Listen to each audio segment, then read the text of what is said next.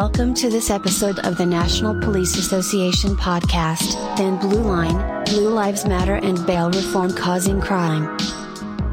From Aurora, Colorado, the Sentinel reports the latest squabble between two factions of Aurora City Council members comes over t-shirts embellished with a thin blue line flag meant to support law enforcement.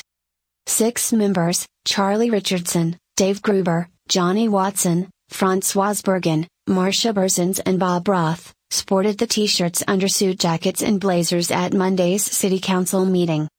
After the meeting, Gruber and Watson said the shirts were worn simply to support the city's police officers, not because of any measure that was on the agenda or in light of recent events that have landed protesters in the chamber asking for more police accountability. "There's a morale problem," Watson said of the shirts. But others saw the shirts as a symbol of division. Arapahoe County Democratic Chairwoman Kristen Mallory said during public comment the shirts were shameful and a clear message that those council members don't support the Black Lives Matter movement. Thin blue line symbolism, which is defined by Oxford dictionaries as being a reference to police, in the context of maintaining order during unrest, is also sometimes associated with the Blue Lives Matter movement. Mallory said the shirts equate a career choice to race and the consequences that follow.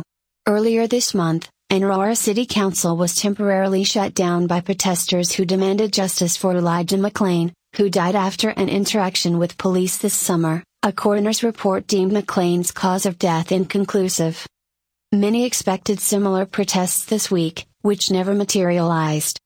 Richardson replied to Mallory's public comment that Aurora would have the most anti-police city council when new members are sworn in next month. Richardson lost a bid for re-election to Juan Marcano in Ward 4.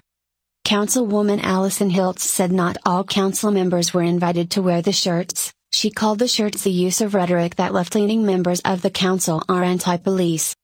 "I don't have on a t-shirt, but I think it's important that when we're talking about support for people in this city we do it through policy, and I don't believe that the insinuation of us on the left are moving further left is indicative of being anti-police," she said at the end of the meeting. "I don't think wanting to engage the community and having additional conversations about how we can do better is being anti-police, so I just want to make it very clear that I think for all of us that weren't offered a t-shirt or told about a t-shirt or provided a t-shirt that does not mean we don't support our police department, but we have some serious issues that we need to address."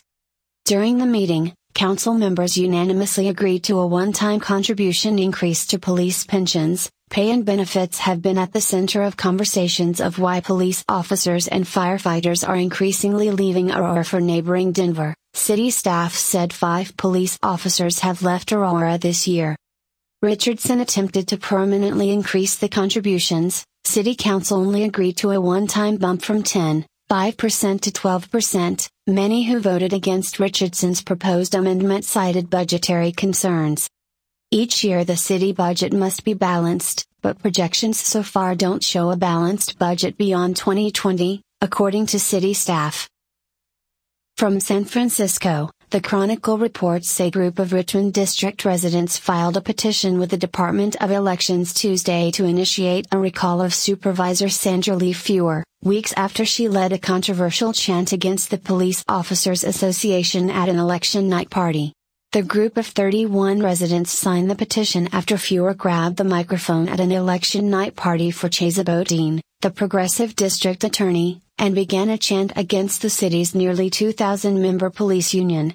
She has insulted the hard-working men and women of San Francisco's police force, who do their best to protect our community. According to the letter, obtained by the Chronicle, she has embarrassed our city before the rest of the country.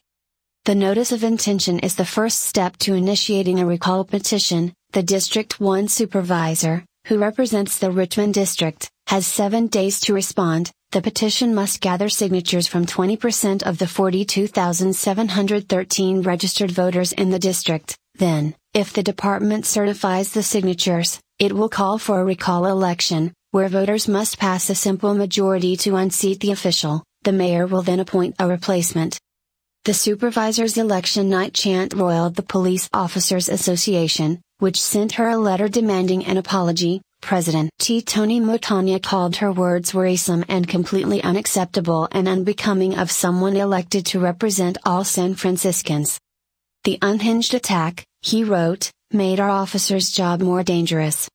Feuer attempted to clarify her words the next day. She apologized to the officers in the San Francisco Police Department, but stood by her negative feelings toward the union, saying the organization continues to incite fear in our city. Her chant on election night highlighted the tense relationship between the association and progressive politicians in the city.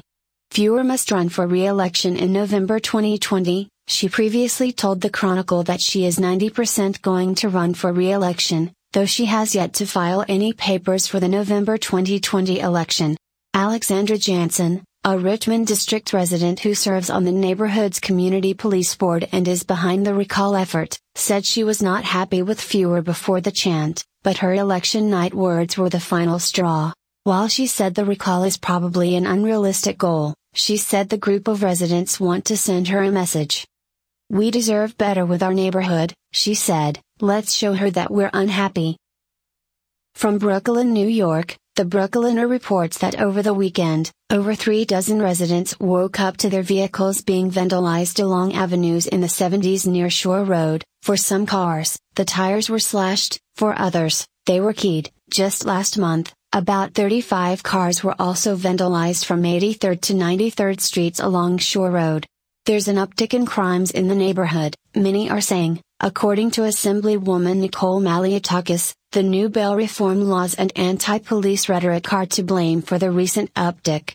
Just in the last couple of months, there have been really disturbing crimes that have been taking place in and around the Bay Ridge and Diker Heights area, Malliotakis said, multiple criminal incidents including attempted rape, sexual assault, subway groping, burglary, and assault. According to police, compared to 2018, there has been an uptick in some crimes including burglary, patrol, petty larceny, and auto. The vehicle vandalism was the most recent of the incidents. Councilmember Justin Brennan even offered up $5,000 as a reward for anyone with information about it. "We cannot and will not allow vandals to continue to damage our neighborhood with impunity," Brennan said in a statement.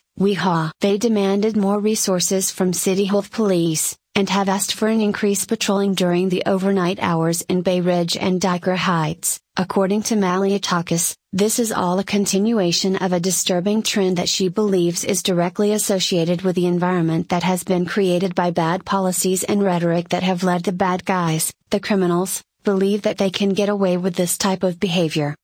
The New York Times explains it as follows: beginning next year, people charged with misdemeanors and nonviolent felonies will in most cases be released without cash bail, pending their trials. In another reform, prosecutors will be required to disclose evidence to the defense within 15 days of an indictment instead of shortly before trial, a practice that prompted many a guilty plea before court proceedings even got underway.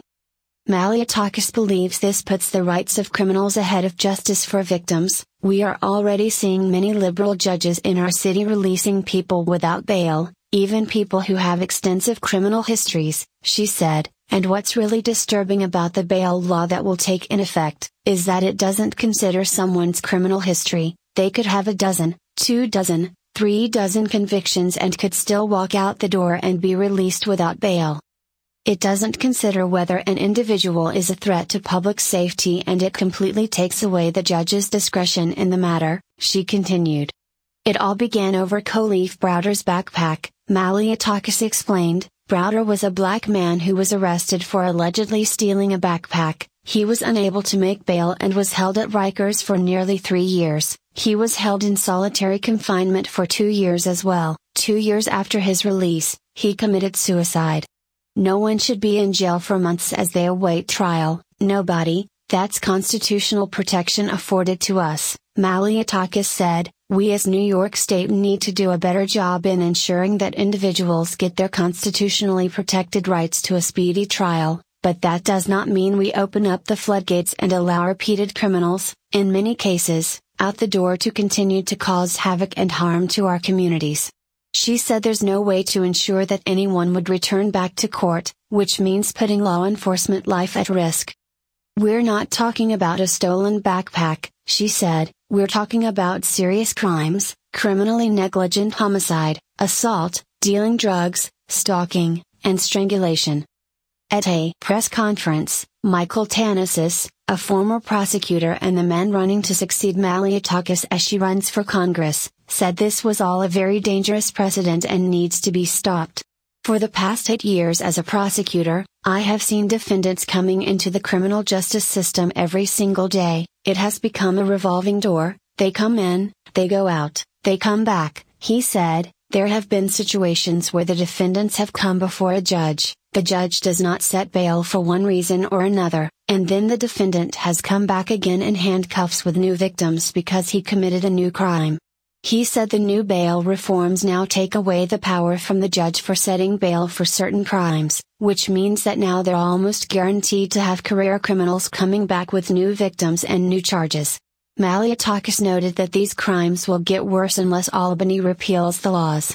"It's going to get worse and we're going to see NYC really going back to the pre-1990s days, which will be very unfortunate," she said. "It's the entire environment that has been created by our mayor, by our governor, by liberal politicians where people are feeling they can get away with this type of behavior. It's the whole environment starting with the mayor wanting to decriminalize multiple crimes. It's the rhetoric that we're hearing from him and others that make our police feel they don't have support. It's tying the hands of our law enforcement, not allowing them to do their jobs as they see necessary to keep the community safe. It's reducing the sentencing for misdemeanors to protect individuals." In the short run, District Leader Liam McCabe called on more police presence on the streets and subway to address the uptick in these crimes. In a statement, he also criticized the bail reforms.